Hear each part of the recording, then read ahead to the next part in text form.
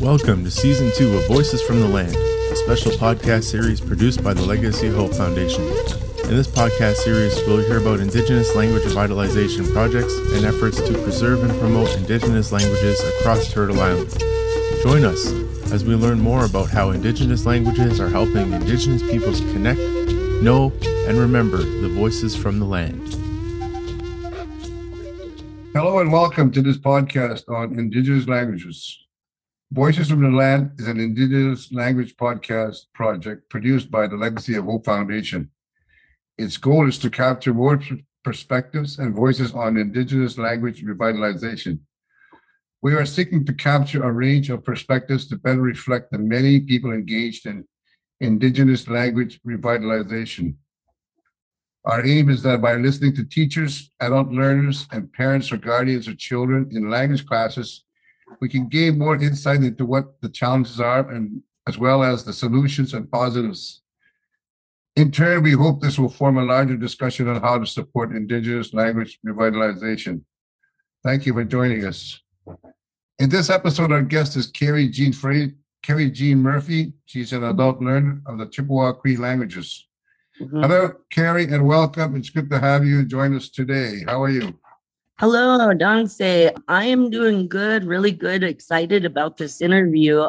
I'm actually at my class, like I said earlier, learning Cree language here first, and then later we'll bring some Anishinaabe, Mawinoi. But I'm doing great. I'm excited about this interview. Okay, good. Maybe you can start by telling us a little bit about your background, like where you're from, your Indigenous affiliation, family, community, that sort of stuff. Right.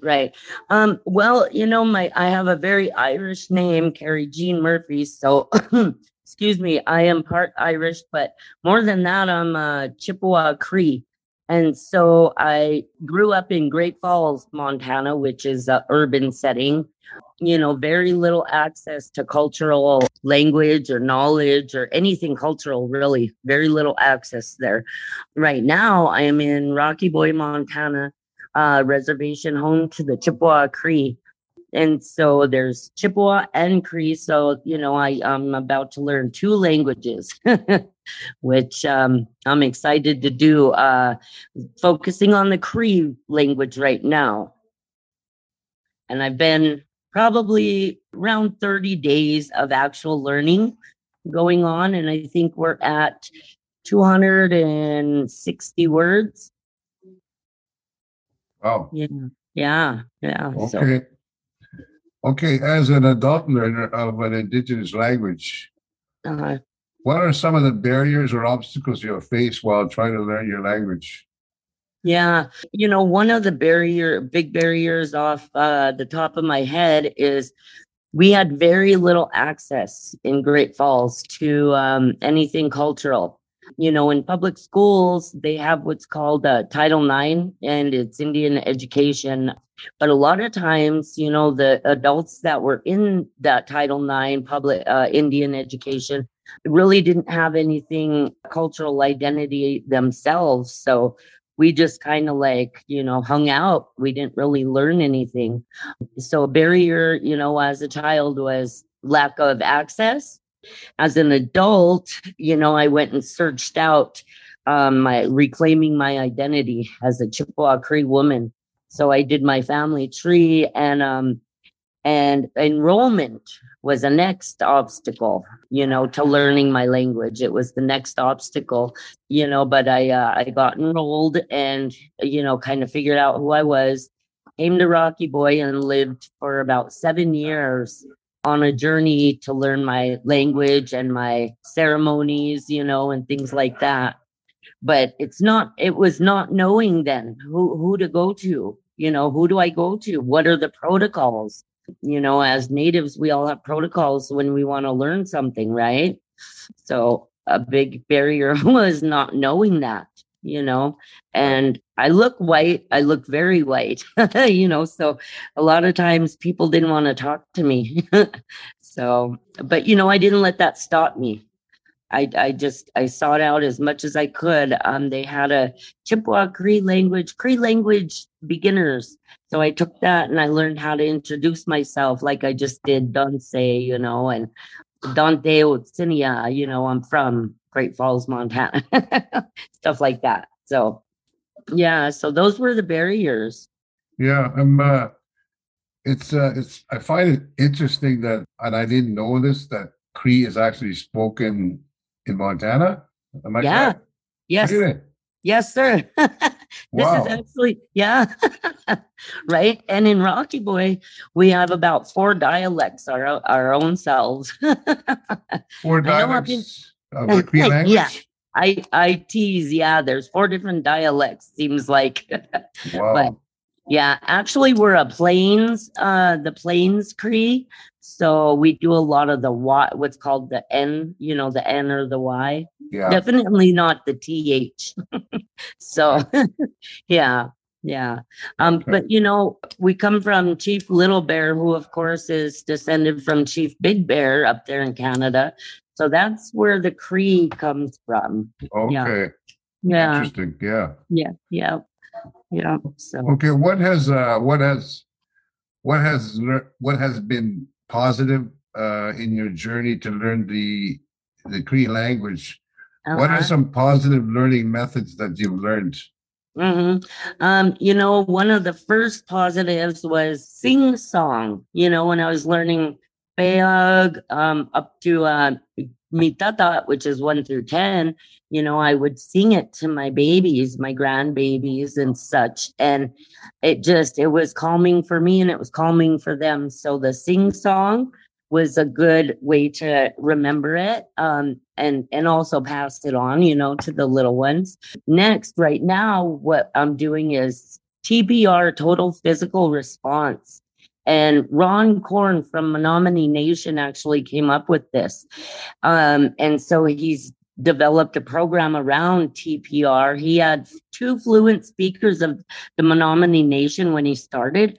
They only had 2 fluent speakers left. So they were in dire straits, of losing their language altogether. And so this TPR, we learn about 6 verbs when we first start, Nipawi, Pimote, Nagi, Kweski, Ape, stand up, walk, stop, turn around, and sit, and we do those hand movements and the actual really animated physical, movements to go with it. And that has made it stick. Understand it, how to use it. And it's waking up a language, they call it blood memory, it's already in us. It's kind of sleeping, but using these things that make it stick so we can retain it and use it.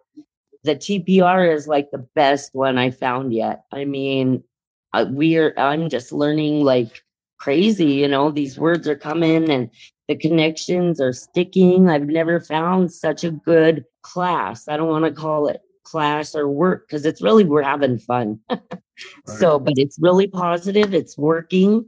Anybody that comes and sees our demonstrations are just amazed, but these grandmothers, these cookums that are helping us, they're very patient.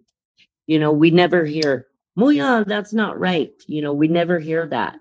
They just recast the word, and so that's a big one because when you're told that's not how you do it, something in your brain makes you stop learning, right? Right. So so we learn not to do that. We don't ever say, hey, no, that's not right. We say Chesqua and we recast the word, and so that's a positive, and the patience that these grandmothers have such patience with us, and they call us kids, even though I'm almost 50, but it's become like a family in here. There's 9 of us learners. There's 2 grandmothers, and then there's 2 directors, I guess you would say, and that's it. And so, another barrier is that funding. I think we've only got funding for this 1 year, but it definitely needs to continue. So that's what we're kind of battling right now, is how to keep it going, Right. because it's positive, it's working, you know.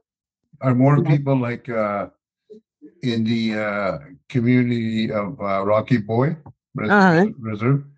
Uh, How many speakers would you say there are in that community? Fluent Cree speakers, these grandmothers say there's about 5 or 6 is all. Okay. Yeah. Yeah. And as far as like the Chippewa language and Anishinaabe, there's only 2 fluent speakers up here. Wow. So yeah, it's in dire straits, you know. It's Yeah. What would you like to see Mhm. in your language learning experience? What would you like to see change or improve? What I would like to see improved is, you know, people's open-mindedness of it, because we have a lot of naysayers up here. Oh, that's not going to work, you know, and we're like proving it different. So open-mindedness, you know, awareness of what we're trying to do and why it's so important, you know. That's and I don't want to say government involvement, but you know, definitely the they could you know, kind of issue an emergency statement like to Congress, or I don't know where the funding comes from, you know, between Canada and America. I know even down in South America they're doing language revitalization, right? Oh, So it's involvement. I think we need more involvement, you know. And so it's tough though to get anybody to do anything without incentives. right. Right? Yeah. I would Yeah. like to see that changed, but that takes time as well. What kind of incentives? Monetary Right. gift Very, cards. very Yep. important. Yeah. Yes. And so yeah, I would just like to see, you know, people knowing the awareness, you know, there needs to be a big, huge awareness, because then from there, talks, discussions start, right? Yeah. Then from there, you know, people are taking it to their senators or whoever, you know, and then it's getting some attention. Yeah. Yeah. But I see there's a big movement between Canada, North America, and South America. It's a sweeping movement, it seems like, to revitalize our languages. Yeah. Yeah. Yeah. Even I think languages and culture are really making a comeback. Yep. They definitely are, you know, and we know that there's been, you know, just I mean the alcohol and drugs, our language is something that will replace that, you know. It's something is missing in us. Yeah. And I have found, and even my classmates have said, they knew something was missing in their lives, but when we come in, we learn this language and we speak it, something happens to us, you know, and it's like we found what was missing. That language is holy and sacred, you know, and it's a medicine in and of itself, right? Yeah. Yeah. Yeah. You Yeah. need the language to fully understand the culture. Yeah. Exactly. Yeah. Exactly. Yes, they go hand in hand, huh? Yeah. Yeah. So I would like to see more eyes on what's going on, you know, more ears open and understanding, you know. Within Yeah. our own people, I would like the naysayers to decrease and finally go away. You know, those attitudes. Yeah. Mhm. I think over time they will. You'll prove them wrong. Yeah. Yeah. Yeah. You know, and like we all know, we just pray for them, right? Yeah. Yeah. What So would you say is the most important thing to keep in mind when you're learning your Indigenous language or an Indigenous language? What's the most important thing to keep in mind as an advice to somebody? Akameamo, which means keep going, don't give up, persevere, keep going. You Yeah. know, akameamo. Those grandmas tell us a lot, akameamo. But also, you know, when you're learning your language and it's getting frustrating because it's getting a little bit hard, you trick your brain and say it's fun and easy. Yeah. It's fun and easy, and guess what? It becomes fun and easy. It's weird how it happens, but it happens. So, Akamemo and it's fun and easy. Yeah. Yeah. Yep. Those two have helped me to come back the next day, Yeah. when I would be scared and discouraged because maybe I didn't have a good day in learning and it just seemed all Greek to me all of a sudden. I would go home and I would pray and, okay, God, it's fun and easy, but I need help here. Open my Cree ears, and something would happen overnight. And when I came back the next morning, it was like, oh, I know what they're saying. Hello, but Yeah. fun and easy and Akamemu. So I feel like our class it's the very first one of its kind. And so I feel a big responsibility that we do good and we try hard and even harder than we think we can because our language is very, very, very vital. We need it. We can't let it go. We cannot let it disappear. And you know, people out there, we did a application process to even be in this class. And so there were people that didn't get selected. I feel a responsibility to, try extra hard so that next year maybe we'll have funding to keep this going and they can get a spot then, Right. Yeah. So It's good to hear that there are people that kind of on a waiting list wanting to get to learn their language. I'm kind of fascinated by mhm, the fact that your community of Rocky Boy mhm. has it's Cree, which is Yep. fascinating in itself. Yeah. And the other part of it is the Chippewa part of it. Yeah. So you have both Chippewa and Cree in that community? Yes. Yes. Yep. Wow. Chief Rocky Boy was Chippewa. That this reservation is called Rocky Boy. And he was Chippewa, he came from back east. There's also Little Shell Chippewa that are kind of involved up around here, but he was from Turtle Mountain, but he was also Chippewa. And then Chief Little Bear, who came from Canada, Chief Big Bear, his dad up there in Canada, signed with treaties, and Chief Little Bear was young, he was like, no, don't do that. He didn't want to sign. So he took off and he come down to Montana, and I mean, he did a lot of horse thieving. He was, just really a rebel still. And so he kind of hooked up with Chief Rocky Boy, and there were some intermarriages. And so that's how the tribes linked. Oh, interesting. Yeah. It's very interesting. Yeah. So, Do you yeah. have, okay, my final question is, do you have any recommendations for people who want to learn their Indigenous language? Right. I would say, if you cannot find a local person to talk to, get on Facebook. That's how when I left Rocky Boy, I got on Facebook and I joined Cree Simon Says. Now he's from up in Canada, right? Simon Bird, Cree Simon Says. And then I hooked up with Solomon Rat. I just sought out as many resources as I could to learn my language, right? Continue with the Cree. And I mean, there's so many online. I mean, right now I'm taking an online Ojibwe class, and you just seek it out.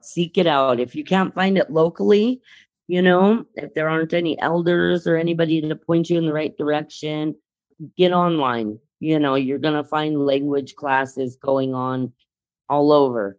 And just top in on an online class if you want to, just seek it out. Don't give up. Because there's resources out there. Right on. Thank you very much. Yes. I want to thank you for taking the time to talk to us today about language revitalization. You have a very positive energy, and I can feel your positive energy and your enthusiasm. You seem to pick up the language quite well, and I think you're eventually going to be a fluent speaker. Thank you again for taking the time. Yes. Kita tamiyan. Yeah, mio gisigansik. That way. Yes. Thank you very much. Top way. Yep. Keep the tummy in. Okay. Thank you, Gordon and Michelle.